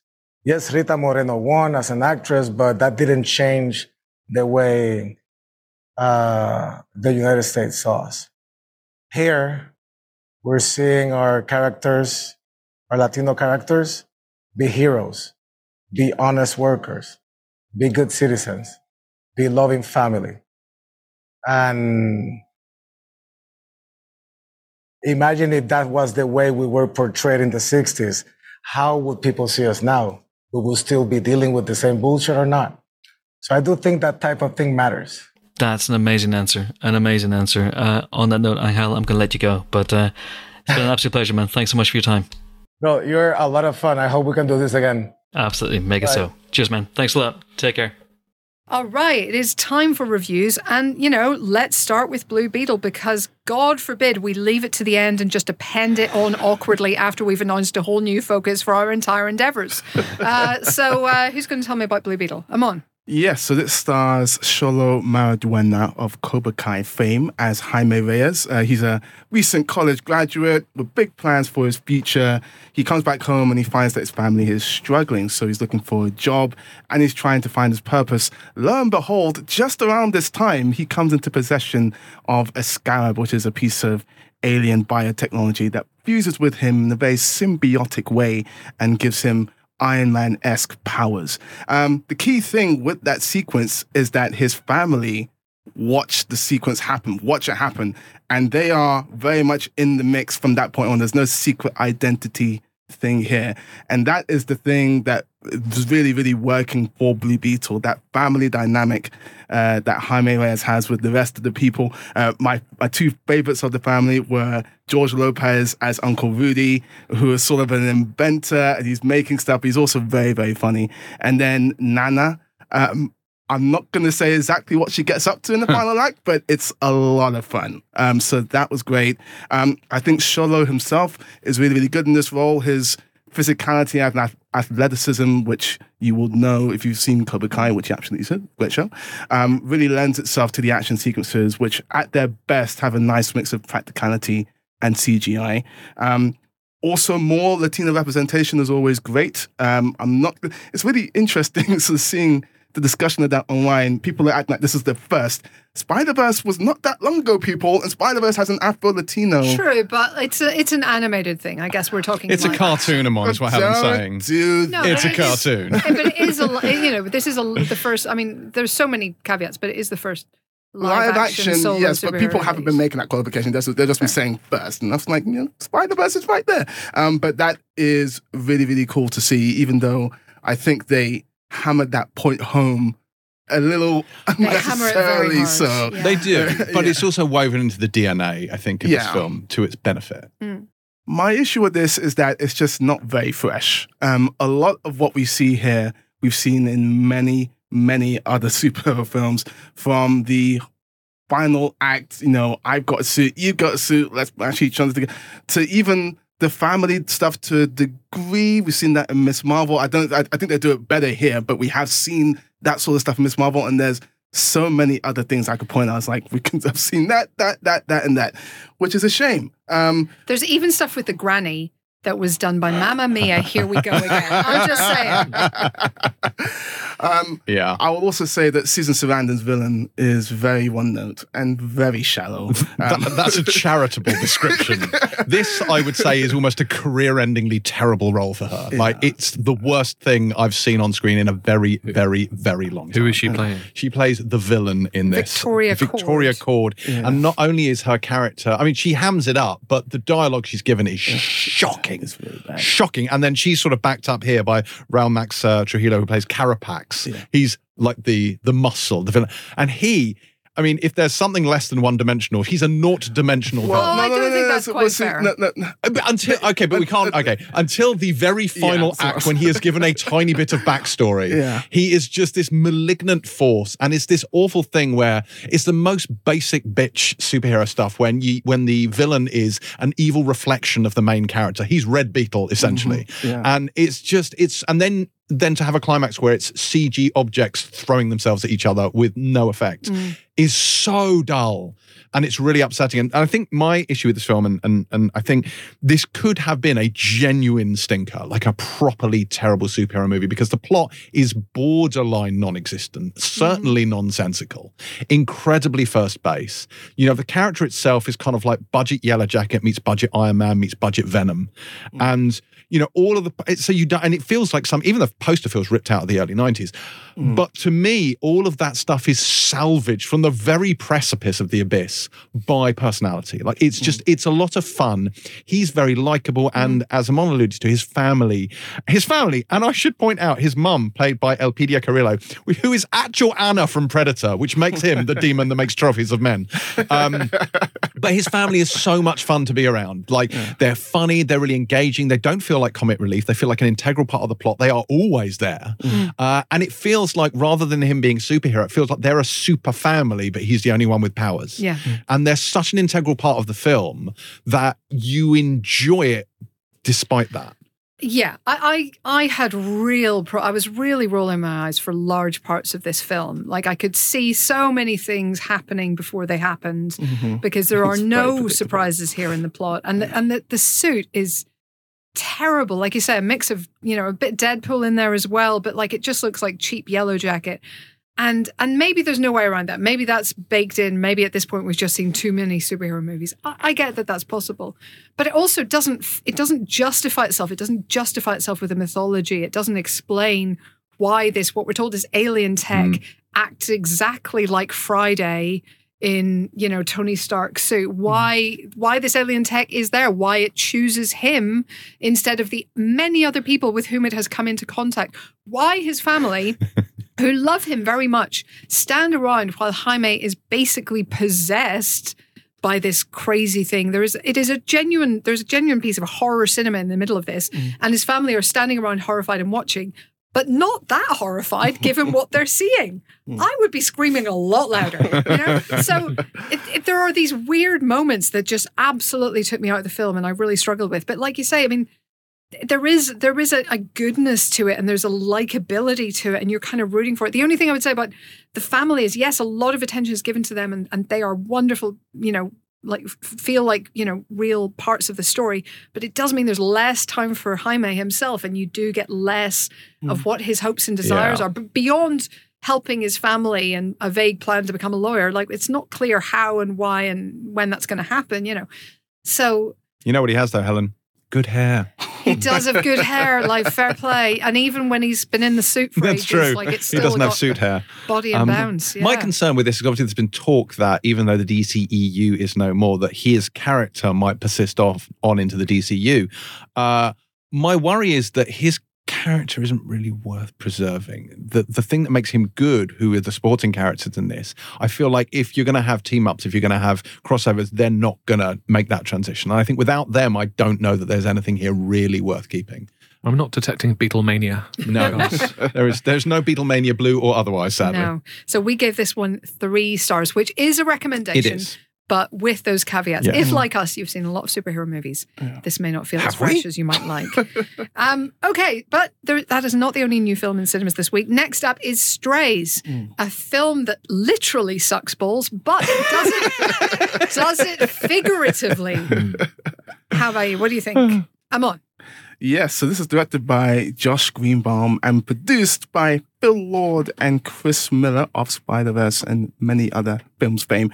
It stars Will Ferrell as Reggie. He is a talking dog. He's abandoned on the streets by Doug, who is a horrible owner. Played by Will Forte. But he falls in with a pack of strays led by Bug, who's voiced by Jamie Foxx. And as he comes to realize that his relationship with Doug was very toxic, a mission forms in his mind for him, Bug, and the rest of the strays. They must journey to Doug's house and bite his penis off. We're going to take his penis off. That's actually the plot of Face Off 2. Wow. Dick off. Oh, God. So, on the one hand, this is a story about sort of recognizing you're in a toxic relationship and trying to escape it. And I do think there's a handful of nicely observed moments within that. It also gives you a nice understanding of why humans do love dogs. There's some healthier alternatives to the initial sort of plot lines presented here. My issue with this is the joke. It felt like they were spamming one type of joke a lot. It's a real gross out comedy. It's a very gross out comedy, and it's just like over and over and over again. It's been like 3 seconds since we've had a dick joke. Let's have another one, and another one, and another one. And that there's only so many times I can chuckle at that before asking, can you teach this dog some new tricks, please? So Reservoir Dogs, it's dick, dick, dick, dick, dick, dick, dick. It's a lot of dick, it's a lot of poop. And it's a lot of throwing up and then eating it. Yeah, yeah. And I get that with some of this humor, some of this gross out stuff, they want it to be funny, but a lot of it was just gross to me, which was an issue. But I thought the cast were pretty good. They're very, very good at riffing. You know, I really liked They Cloned Tyrone recently, with Jamie Foxx just being amazing in that film. If you have not seen it, it's streaming on Netflix now. Please go and watch it. But he's very, very good here. And Will Ferrell, as we know, is also very good at riffing. And I do think they do a pretty good job. But yeah, some of the jokes, I was just like, come on, a little bit more. When they give us more variety, they actually come up with some really good stuff. There's a joke which has a really great punchline with Narrator Dog, which I'm not going to reveal. Yeah. But that is really, really good. If they gave us more stuff like that, I feel like I would have had a better time. Well, the director, Josh Greenbaum, did Barb and Star go to Vista Del Mar, which was one of my favourite films of 2021. Fantastic movie. Is there anything in it to match the Seagull song from Barb and Star? No. there are a couple of, exactly. I feel like I'm Just Ken is the closest we've had to that ever since. But yeah, Seagull on a tire. Can you hear my prayer? Please stop making dick jokes. I'm the same. I just find I find myself actively feeling nauseated a few times, and that's not my favorite kind of comedy, if I'm honest. But also, like, there wasn't enough variety in the humor, you're right, to kind of make up for that. And there weren't enough alternative jokes in there. I went long periods without laughing very much. Yeah, me too. Even though I agree, the cast are great. There's also, Isla Fisher's in there. Josh Gad has a little tiny role. Randall Park is great, but it doesn't quite leap off the page. And the dogs, these are real dogs that have CG mouths. Yeah. So, does that work? It's pretty well done, actually. It's kind of, they've been doing it since Babe, I guess. So they're kind of, they're pretty good at it now. But yeah, they've got some good like animal footage in there. That's pretty fun. It just R. John Nugent in his review described this as an R-rated kids film, which seems to me a decent way of approaching this. I'm just imagining parents taking their kids to go see. God help us know. It's like Sausage Party. It's I'm sure some people took kids to Sausage Party. Kids, not little kids. Yeah, it is genuinely. That is what came to mind during this. It is Sausage Party, but with dogs. Yeah. Cold dogs instead of hot dogs. With fewer food orgies, I'm hoping. I mean, fewer food orgies, yeah. Anywho, let's move on quickly. That is Strays. We gave that 3 stars. 3 stars. Okay, we're just going to very, very quickly cover a couple of other films that are out. My Name is Hitchcock technically came out a couple of weeks ago, but it's still kind of going slowly around the country and only having maybe a couple of shows a week because it was competing with Barbenheimer. And I have finally got around to seeing it, rather belatedly. I apologise. So this is the Mark Cousins documentary about Alfred Hitchcock, and it has Alistair McGowan doing an Alfred Hitchcock impression really well and sort of narrating this quasi-documentary, analysing some of the themes and some of the recurring ideas in Hitchcock films. Now, obviously, that's incredibly cheeky because it's all written by Mark Cousins and it's basically putting his words in Hitchcock's mouth. But it's also rooted enough in deep, deep knowledge of Hitchcock's films that I find it pretty compelling, actually, and I feel like Hitch probably wouldn't argue with a lot of it. So yeah, I really, really fascinating. Made me want to go back and watch. I haven't seen all the early Silence. I don't think I've even seen all of the Hollywood years. So made me go and watch some Hitchcock. So we give that 4 stars then for Hitchcock. Cool. And also out this week on Sky is Biosphere. What can you tell me about that, James? So this is the directorial debut of Mel Eslin, who's better known, I guess, as a producer. And she co-wrote this with Mark Duplass. It stars literally Mark Duplass and Sterling K. Brown. It is a 2-hander. It is highly theatrical. It takes place in a single location, which is a single sort of biodome. This does not make this the sequel to the 1990s Pauly Shore, Stephen Baldwin film, Biodome. I'm sorry to disappoint you. It is tonally slightly different. So this takes place a non-disclosed amount of time after the end of the world. And it's 2 men in a small biosphere, a little hermetically sealed dome, protected from the apocalypse, living with some fish, some water, 2 little bedrooms, a living room, and crucially, a Super Nintendo console. So these two guys, Ray and Billy, Sterling K. Brown plays the kind of straight man Billy, which is Mark Duplass is kind of the more comedic character. They have been friends since they were kids. They have a lot of history. They knew each other since they were 8 years old. As they grew up, Billy became the president of the United States and Ray became his advisor. And it's alluded to that Billy may or may not, as a Republican president, been responsible for the apocalypse. No comment. But they, for the length of this film, it's 106 minutes long, they sit and they largely talk. They hang out. And you get the impression, weirdly, that the dynamic of what they do on a day-to-day basis hasn't changed massively from 8 years old to when they were adults to after the end of the world. They hang out, they play video games, they talk about things like masturbation etiquette when you share a single room. And so it's kind of a hangout movie. But more than that, it explores... there's a little bit of sort of philosophizing over the human condition. It talks about male friendships an awful lot. It talks about sexuality and gender. It talks a lot about homophobia as well and upbringings and things like that. And it talks about the kind of misalignment between the fantastical and the scientific and how scientific minds deal with things they can't explain.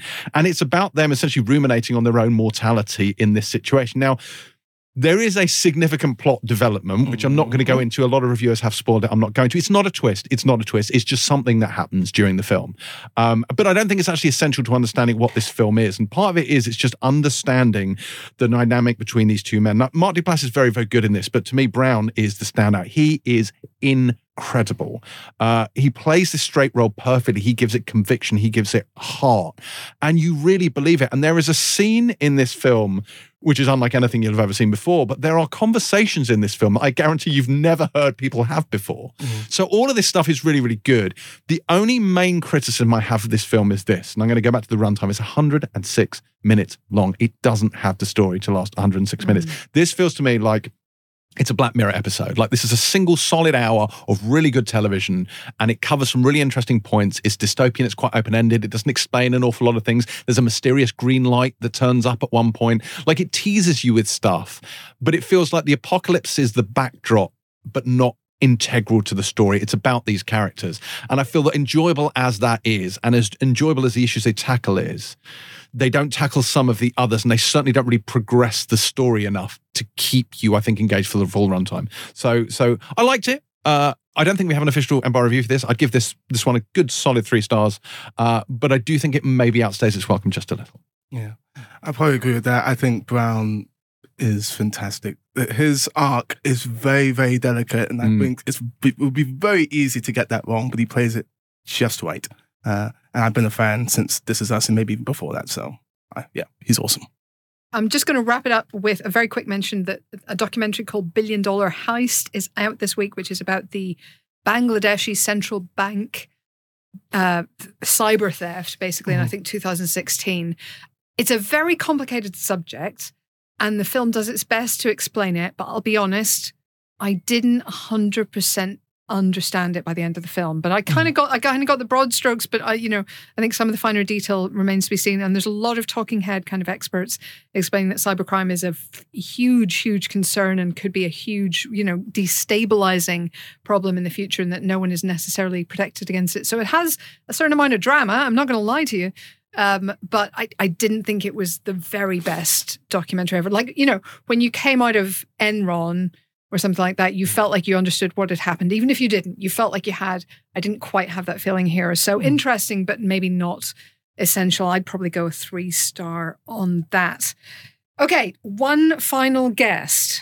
We are getting there. If you have been living under a rock for the last decade or so, you may, well, first of all, you probably have a bad back and possibly mental health issues.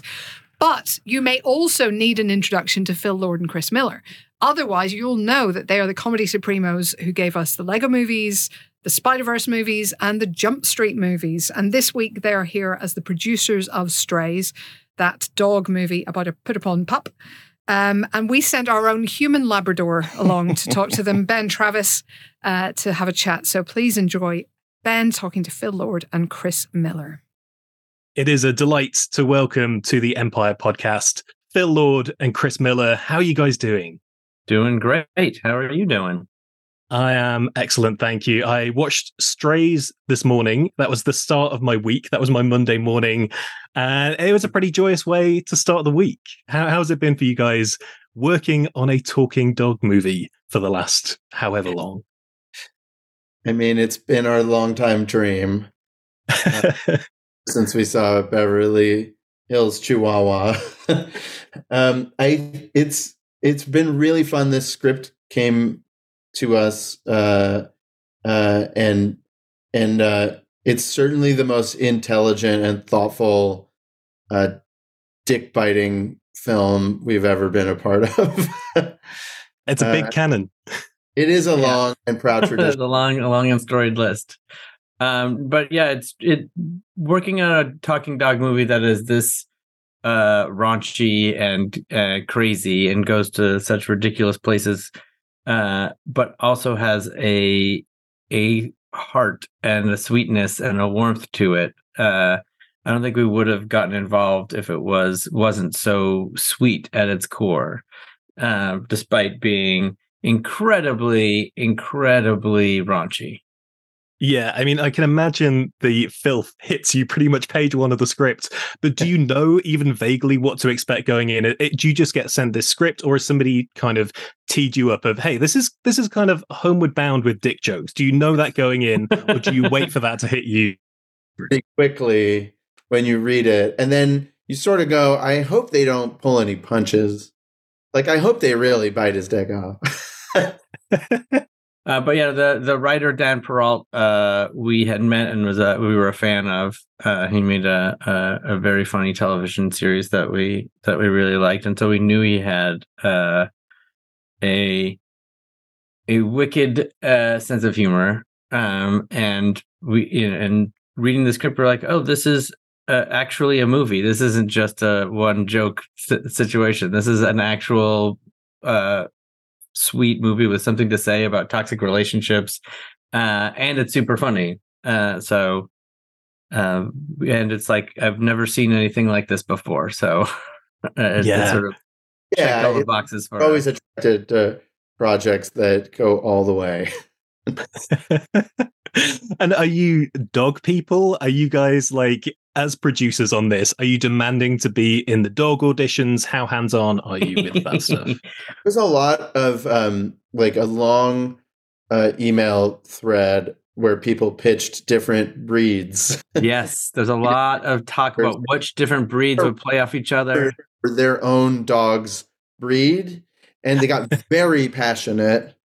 And mostly I spent my energy trying not to put my thumb on the scale for the Labradoodle breed, which is obviously the single best breed of dog ever. Couldn't disagree more. I've got a Cavapoo in my household, and she is the best. I don't know how we even stay friends anymore. You got a Labradoodle gag in the film. It's represented in there somewhere. That is excellent. Have they got cameos, your dogs? Did you like shove them in front of the camera at some point? No, we did not. We didn't do that. We have some restraint.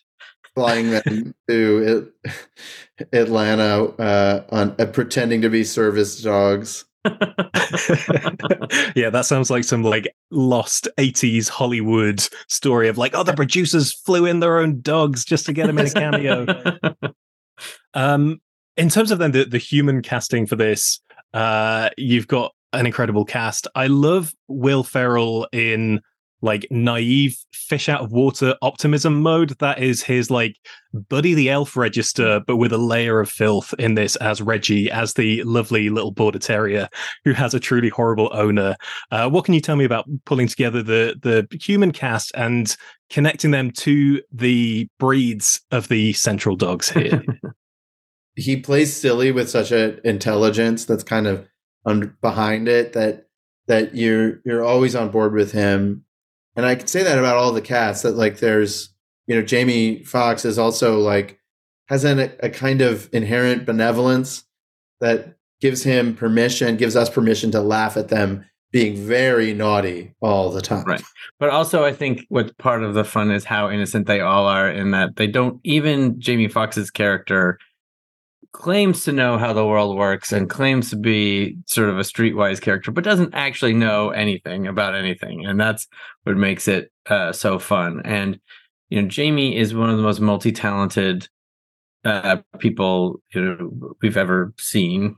He's good at and we worked with a lot of very talented people over the years, and he really is one of the best to ever do it. And being in the sessions where Will and Jamie would play off of each other and just go to crazy places and really enjoy, the back and forth between each other was really a marvel to watch. It was really funny and fun, but also just sort of like, wow, I'm watching two legends, bounce off each other, and I understand why they're both some of the most successful people in the entertainment business. And then there's, Randall Park and Isla Fisher, who are, really funny, amazing performers in their own right, and also are able to bring that kind of, that, I don't know, they're just like lovable, even though they can say like really sharp, funny things. In terms of putting this together, I'm fascinated by the craft of making a talking dog movie, because so for you guys as producers on this, do you end up looking at dailies, which for listeners, that is like the raw footage coming in that has been filmed, but the dailies for this is like, dailies they're for just this dogs. is just dogs like hitting Just a mark. dogs. It's studio. They just had no idea what they were getting. And just to edit the movie, you kind of like, you get all this footage and it's like dogs, walking around and looking at each other and like kind of like looking around and then sniffing their own butt for a second, and like what and then you're putting voiceover on top of that at any point in the footage. It's like, it was a crazy process to put together. The dailies are the most boring dailies. There are only a handful of scenes with actual humans in them, and most of it is just silent footage of dogs. Dogs hitting their marks.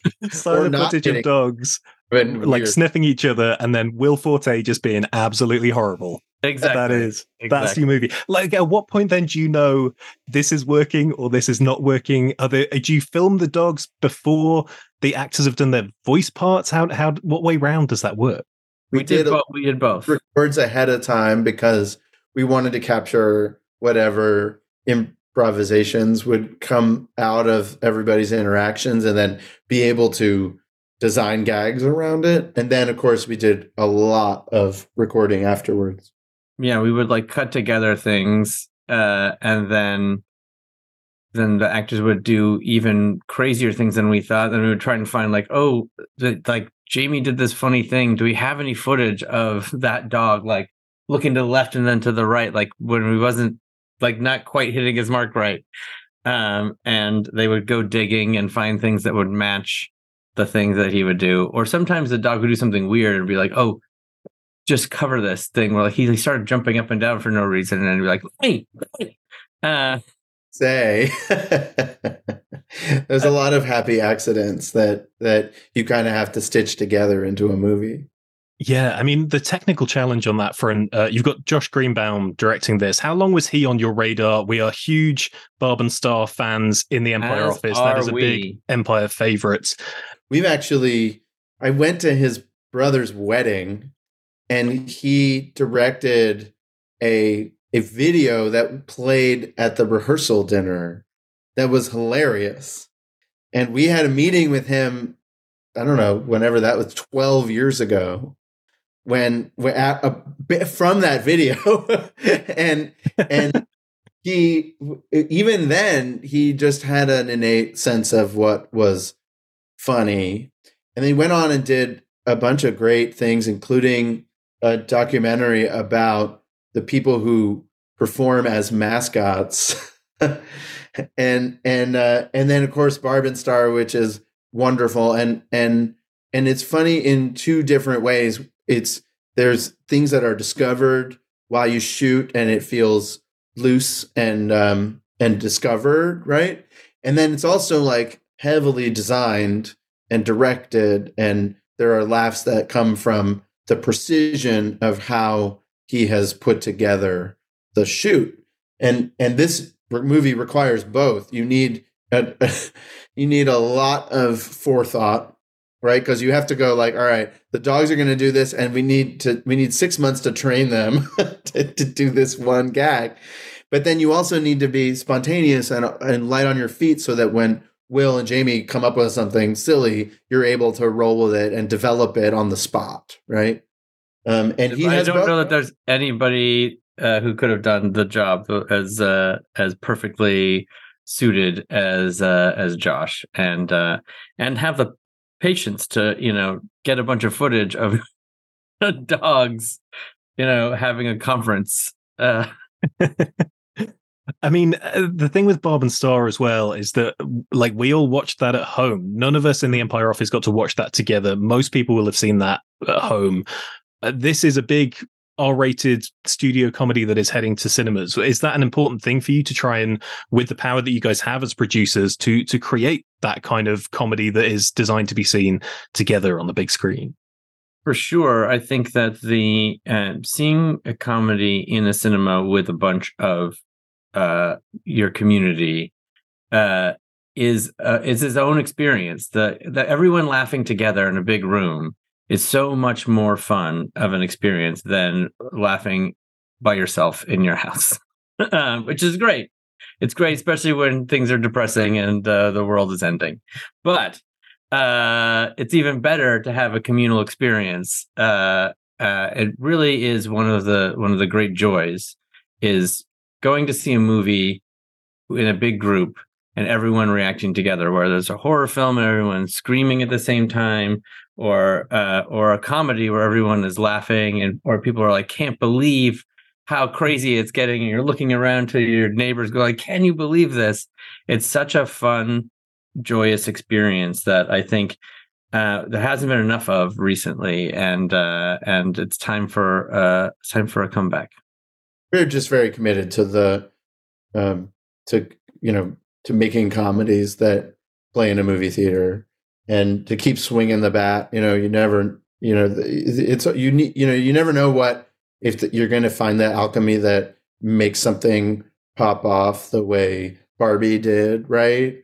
Or like the way Cocaine Bear like lit up people's imaginations, But yeah, we're committed to just trying to make great comedies that make you laugh and make you think a little bit, and just show everybody a great time at the movie theater.